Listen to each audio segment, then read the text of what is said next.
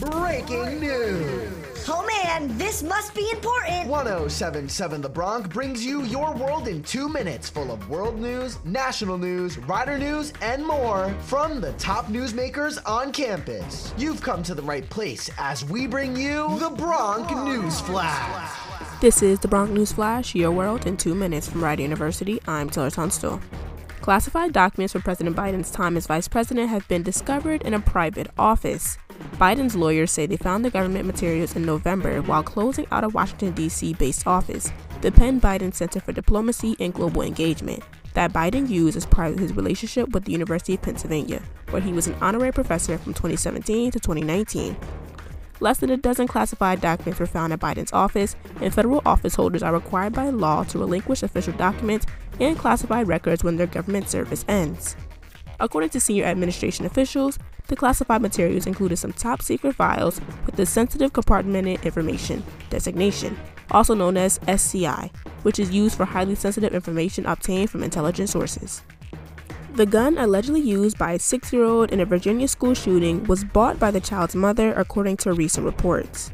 The school shooting occurred on January 6 in the afternoon at Ridgeneck Elementary, and the school is currently closed for the remainder of the week to give the community time to heal, according to the school's principal, Breonna Foster Newton.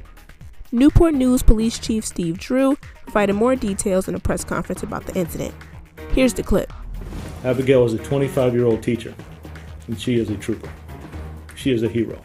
Mrs. Zwerner was providing class instruction, and the 6-year-old child displayed a firearm, pointed it at her, and fired one round. There was no physical struggle or fight. She was providing instruction to her class. Audio provided by the Associated Press. According to the K-12 school shooting database, which tracks shootings in American schools going back to 1970, there have been 3 other cases in which the suspect was as young as 6 years old, in 2000, 2011, and 2021.